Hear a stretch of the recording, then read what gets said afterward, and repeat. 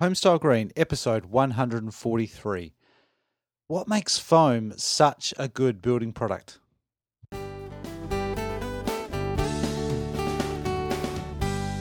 G'day and welcome back to another episode of Homestyle Green. This is the podcast dedicated to inspiring people to make a better place to live. This week we're going back stateside and we are talking to Curtis Van Dyke, who's the Director of Product Development and Building Products at R.L. Adams Plastic. And R.L. Adams Plastic, they hang out in Greater Grand Rapids in Michigan. And among other things, they produce foam. And foam is an interesting product. We're talking polystyrene, expander foam, that sort of thing. A lot of people got some concerns about foam, and rightly so. It's good to question where products come from and the chemicals that are used in the production process, but also the things that off-gas and how those products perform over the lifespan of a building as well. These are all issues that foam have, and people, rightly so, question them. But the thing is, foam has such a good R value and is such a good building product that it's really hard to go past for an insulating material. So anyway, I spoke to Curtis about some of their innovative products that are similar to some of the other products that I've talked about on this show in the past. But before getting into the details, I asked Curtis why he does what he does. As I mentioned before, we're one of the first companies in the United States that produced the polystyrene foam with a non-VOC blowing agent. Mm-hmm. And for the layman terms, that's basically a non-ozone depleting gas. This allows for a safer working environment in our facilities. So I guess you could say we were green before green was cool. But yeah. We're of the belief that the high-quality foam insulation product gives the homeowner the long-term value that most are looking for in building and remodeling. So we started off in the early 1980s, and with the right mindset of being more environmental friendly with our products. We actually also take our waste product, our scraps from the product that we produce, and we recycle it and put it right back into our products. So it's we do what we do because we feel it's the best way to do it in the market, not only from an environmental standpoint, but also gives the homeowner the best possible quality product out there. Nice. So it's not just good for the environment, but it's a good quality product, so it's helping them get a better home as well. Absolutely. Which kind of begs the question, why isn't everyone doing it that way? Well, right now, I would think one of the biggest problems that I've seen in some of the existing homes and designs is there seems to be the push to use the cheapest material possible. Uh-huh. Granted, cheap, I guess you could say, saves money, but it doesn't do well in the quality aspect of it. I think one of the biggest things, the word cheap is kind of synonymous with poor quality, and I think if you look at some of the products that are out there, when you look at it, the low cost products, they're pretty iffy. In most cases, you're getting it put up on side of a home or a building and are immediately covering it up. So in many cases, the homeowner or the end user doesn't even really see what some of the product is being used as from an insulation factor, unless they specifically spec that out. So, and some of these products out there are very conducive to retaining moisture and water. Yeah. We've seen many cases where people have gone back and remodeled and added on to a resident or a commercial building and find black mold behind the cavity of the wall. Yep. Whereas the unique thing about a polystyrene foam is it doesn't retain moisture and it actually wicks it away. So it's a good product. But I think right now what I see here primarily in the Midwest of the United States is it has been a price point driven market, and that's then leads you to using kind of like holding your nose and putting up something is not very good quality, all in the name of $1, saving $1, and then of course you find yourself in problems 5 years later. Whereas if you use a quality product, maybe a little more expensive, but still competitive, then you don't have to worry about it for another 20, 25 years. Yeah. There's quite a lot in there. I want to come back to quality, price, and also you mentioned moisture and condensation. Sure. In terms of you, though, I understand Adam's been around doing this stuff since the 80s. You're a mechanical engineer, is that right? Correct. So why foam? I mean, it's not a normal thing for an engineer necessarily to be thinking about, I'll go and sell some foam. What's in it for you for doing the job that you're doing at the moment? Well, it's satisfaction, and it's knowing that you're always on that. You're trying to reach that cutting edge of new technology, new products in the industry. Yeah. It's the challenge that keeps most people excited about and continuing on with new ideas. You see what's going on in the industry and the direction. I'm finally starting to see some of the contractors and architects thinking that maybe quality is coming back and that maybe that's a better way to go. Right. But they're always looking for that new item out there. So it's the challenge for me is always coming up, trying to stay ahead of the market or anticipating what the next item is going to be out there to get everybody all excited about building. And what have some of those challenges been that you think Adams has overcome? Well, I think as the EPA gets stronger with their restrictions, we've been very fortunate in that regards because we already use a non-VOC gas, so we don't have to worry about capturing gases and burning them off for the environment. We have a good staff inside, so we're always looking and doing R&D efforts almost on a quarterly manner. Always looking for that better way of doing things. How can we still make a quality product and maybe even take some cost out to make it more competitive or make it more pleasing to the price point driven folks out in the industry. Mm-hmm. Now, let's look into the technical component of foam. And we're talking about polystyrene here, foam boards, and I'll put some pictures up so that people can go and have a look at what we're looking at. We'll discuss some of the specific products. But you've mentioned capture, burning off. If traditional EPS, XPS, what's bad about it? Some people are concerned about using it because of environmental factors. Specifically, what is it that makes traditional polystyrene bad? I'm not aware of anything that really makes polystyrene bad. I know that EPS is very brittle, mm-hmm. Does break up very easily, does retain moisture. Mm-hmm. But from a polystyrene standpoint, to be honest, I've never had any complaints in all these years regarding issues with the foam as itself. There's no doubt that as a product, it performs really well, but the concerns seem to be around the manufacturing process. And you mentioned the EPA getting stricter on some of the things that you're not using in your products. But if someone was just going to find the cheapest EPS or XPS or foam board, what are the concerns there around? I mean, you've mentioned some of the ozone depleting gases, but there's also VOCs. Is that normal? Not talking about your products. I'm talking about other ways of making foam board. Sure. And as far as what's in the industry outside of us, a lot of the businesses or companies are using a blend, and then they also add chemicals into the product to achieve higher R values.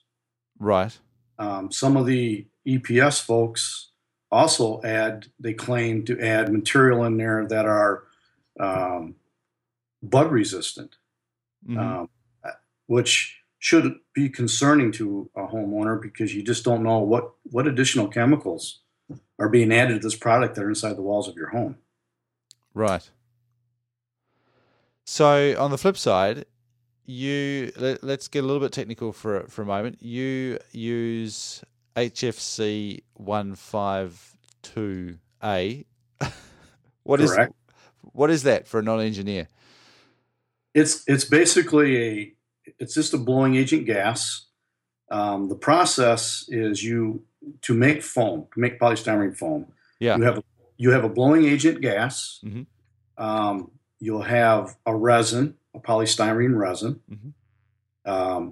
Which the virgin color of resin is white. So anytime you see a polystyrene foam that's not white, that means a color concentrate's been added to the material. Right. And there's also material called talc that's added. And in some cases, you may even have other blowing agents added to the product to achieve a particular thickness, levelness, etc. Right. So if it's colored, it's got extra chemicals in it. Yes, sir. They typically be a color concentrate that's added, and that's where things can get kind of dicey if you don't have a good quality control as far as what you're bringing in and what's involved in the concentrate, because then you're adding foreign material that could otherwise create a problem with passing fire spread tests, etc. Right. And so this blowing agent, the HFC, that's what's used to expand the resin. Is that correct? And make the bubbles and make it the foam that it is. Exactly. And that has some global warming potential, HFC, but it's far less than a traditional chlorofluorocarbon. Am I getting that right? That's exactly correct. And then there's global warming potential, but then there's also ozone as well, and ozone depletion potential. But what's the relationship with HFC and ozone? Is that a problem? No, not. I mean, as far as the non-VOC. Yeah. No problem at all. We've had that's just one of the things that they pulled out of the aerosol cans way back in the 70s and 80s. Yeah. It's we've never had that issue, whereas a lot of our competition up until recently, when the regulations are forced them into, either have had to switch, change their equipment, or purchase and add on what we refer to as a burn-off system that basically, as foam is made, gas escapes. Mm-hmm. So if it's a depleting gas, we they have to burn it off. Right. So do you have to capture that gas at all? No, we do not. We do not. The gas that we put in escapes out of the product over an aging process. Now, for safety measures, we rotate and exchange our air in our entire facility at least 4 or 5 times in an hour. Mm-hmm. But no, we've never had any issues. Our product, just to give you a good example, our product could be taken right off the finish line, the production line, and sent to a lab and pass a flame spread test, whereas most of our competition could not. They would need to age it for at least 180 days to ensure enough of the gases escaped so it would pass their tests. Wow. That's another advantage that we have. Yeah.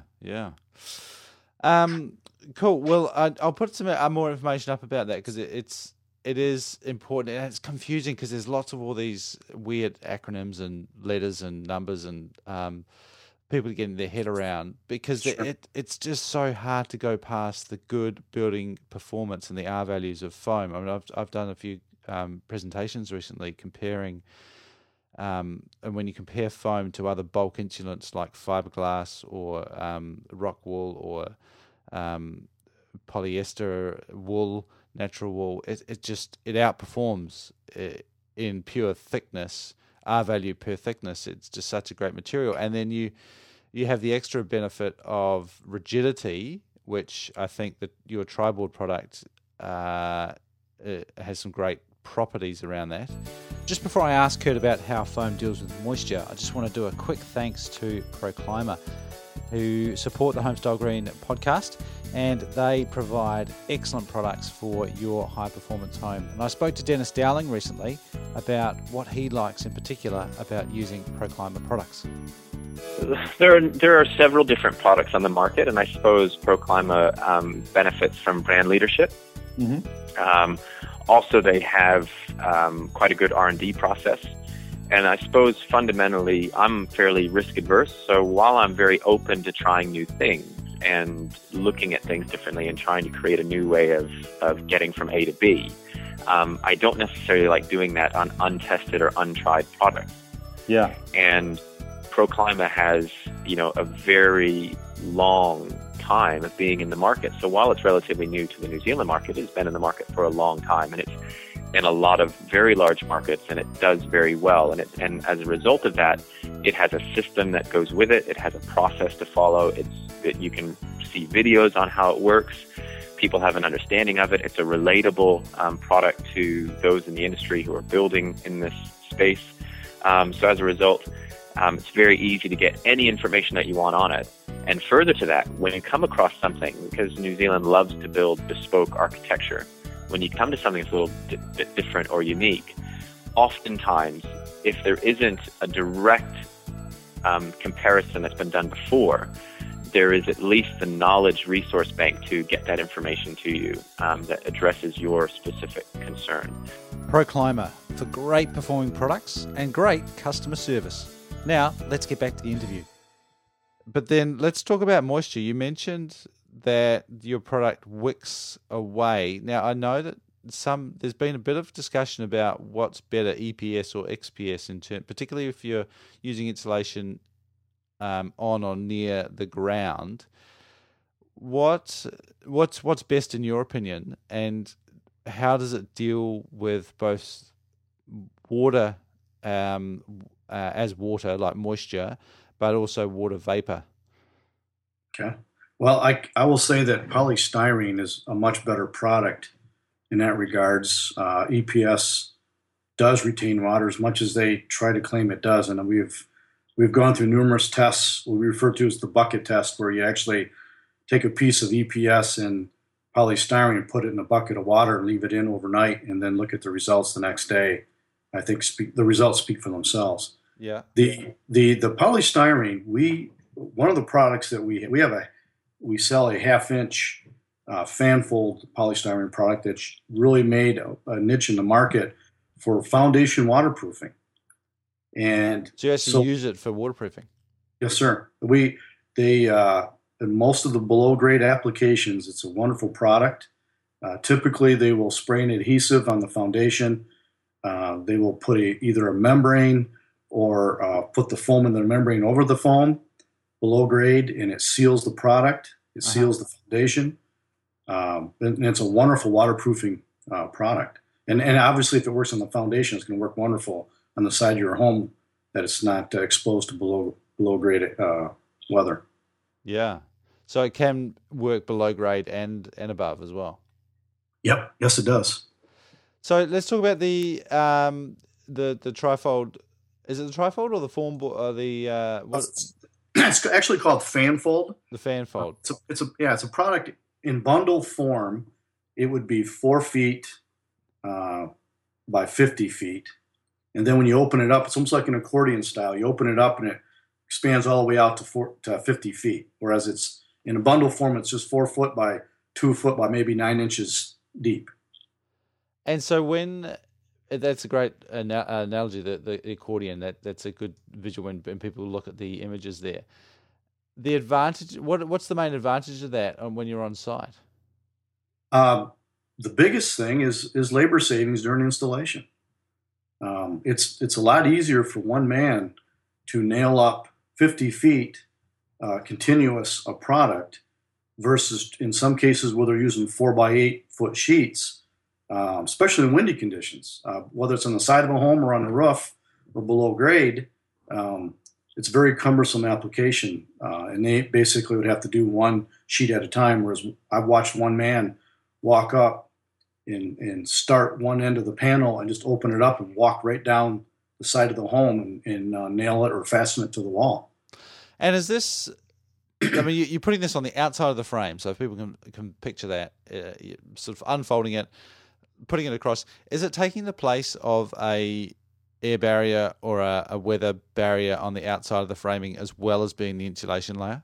It can. That's one of the things that we are just leading up to, is we plan on introducing a new product in the first of the year.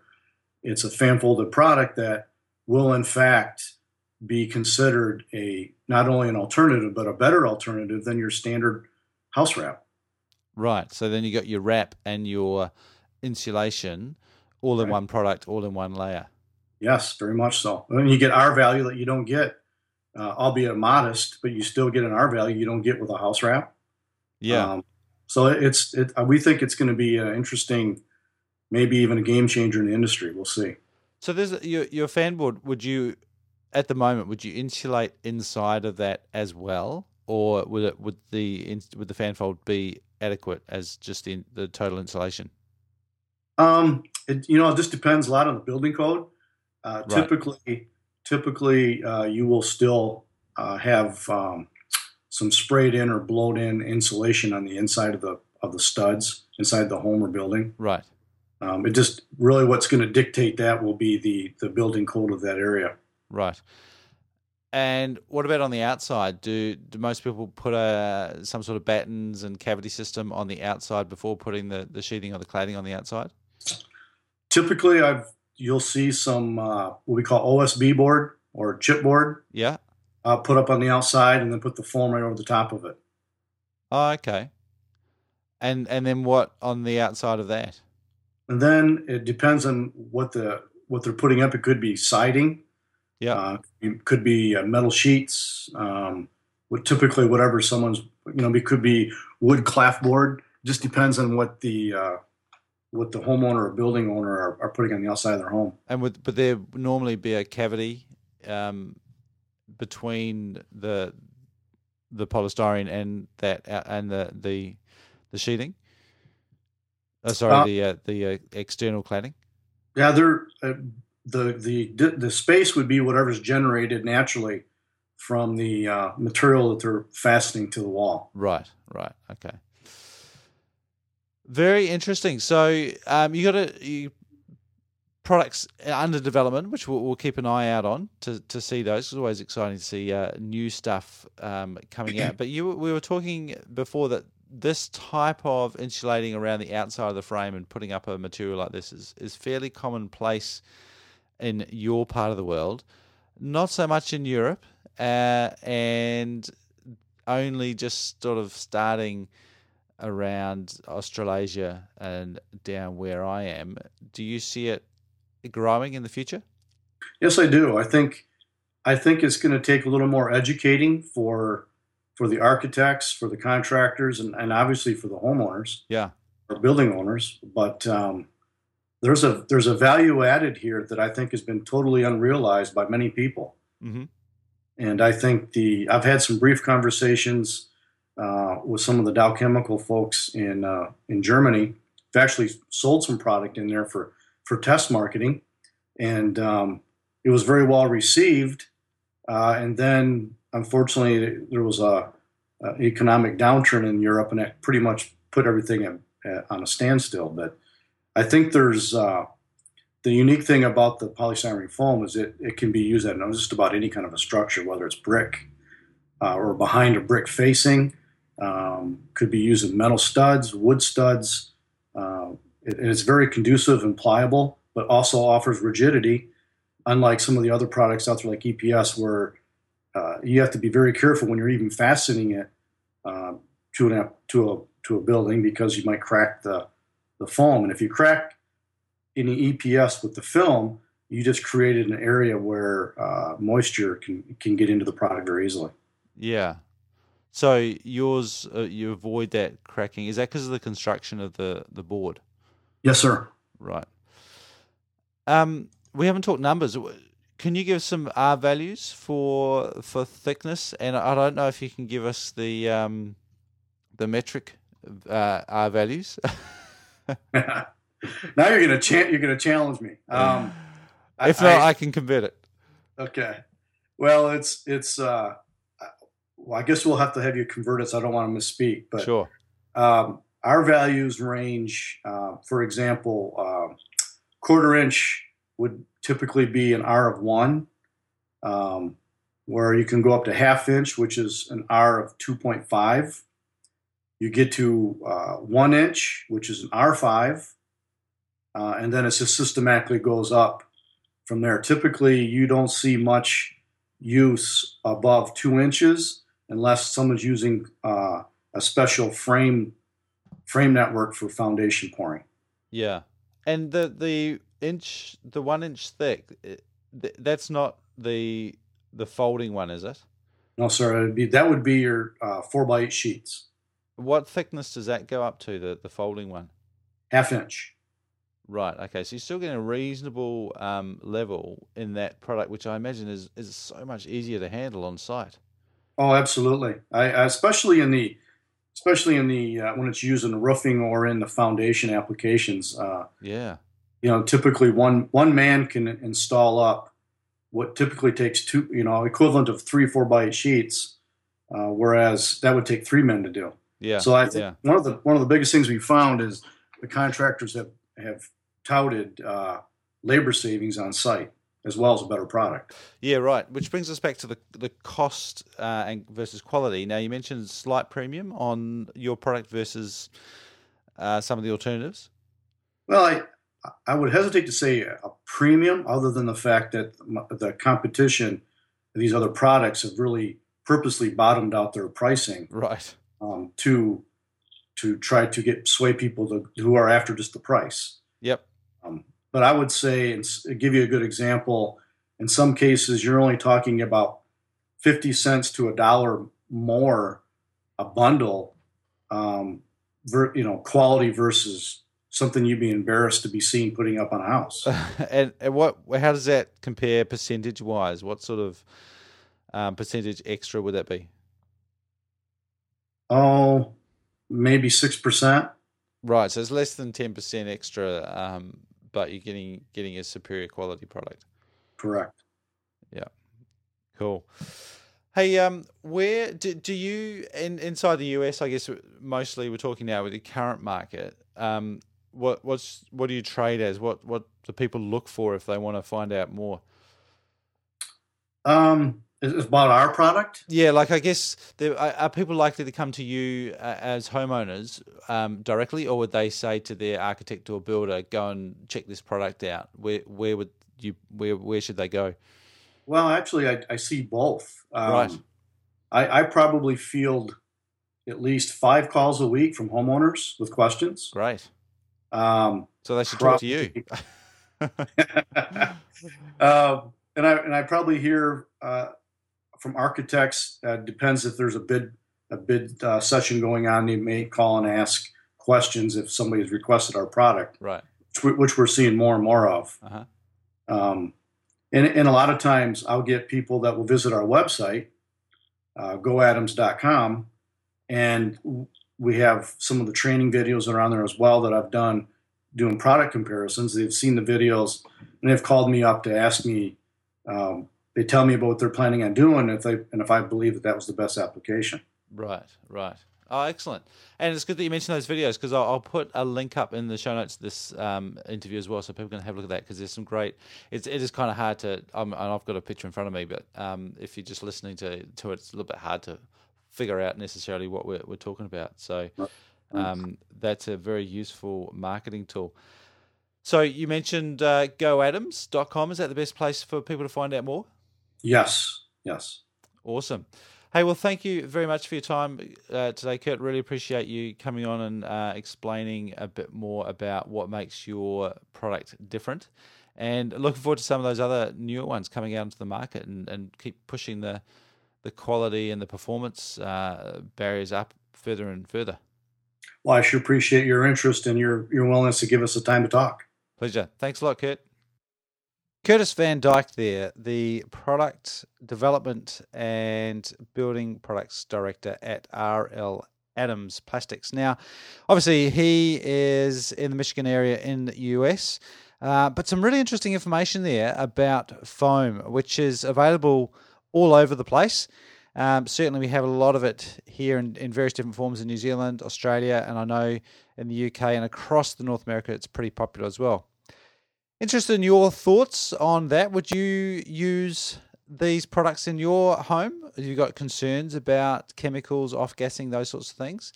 Or can you just not go past the incredible high R values that foam has to offer? Love to get your thoughts. You can head over to homestylegreen.com/143. Leave a comment in the show notes there. Also, you can ask a question on Facebook, shout out on Twitter, and LinkedIn, Google+, and a few other places as well. That's it for me for this week. Thank you very much for listening in. Don't forget to subscribe to the show in iTunes so you don't miss out on future episodes. And I'll talk to you again next week. Now go make a better place to live.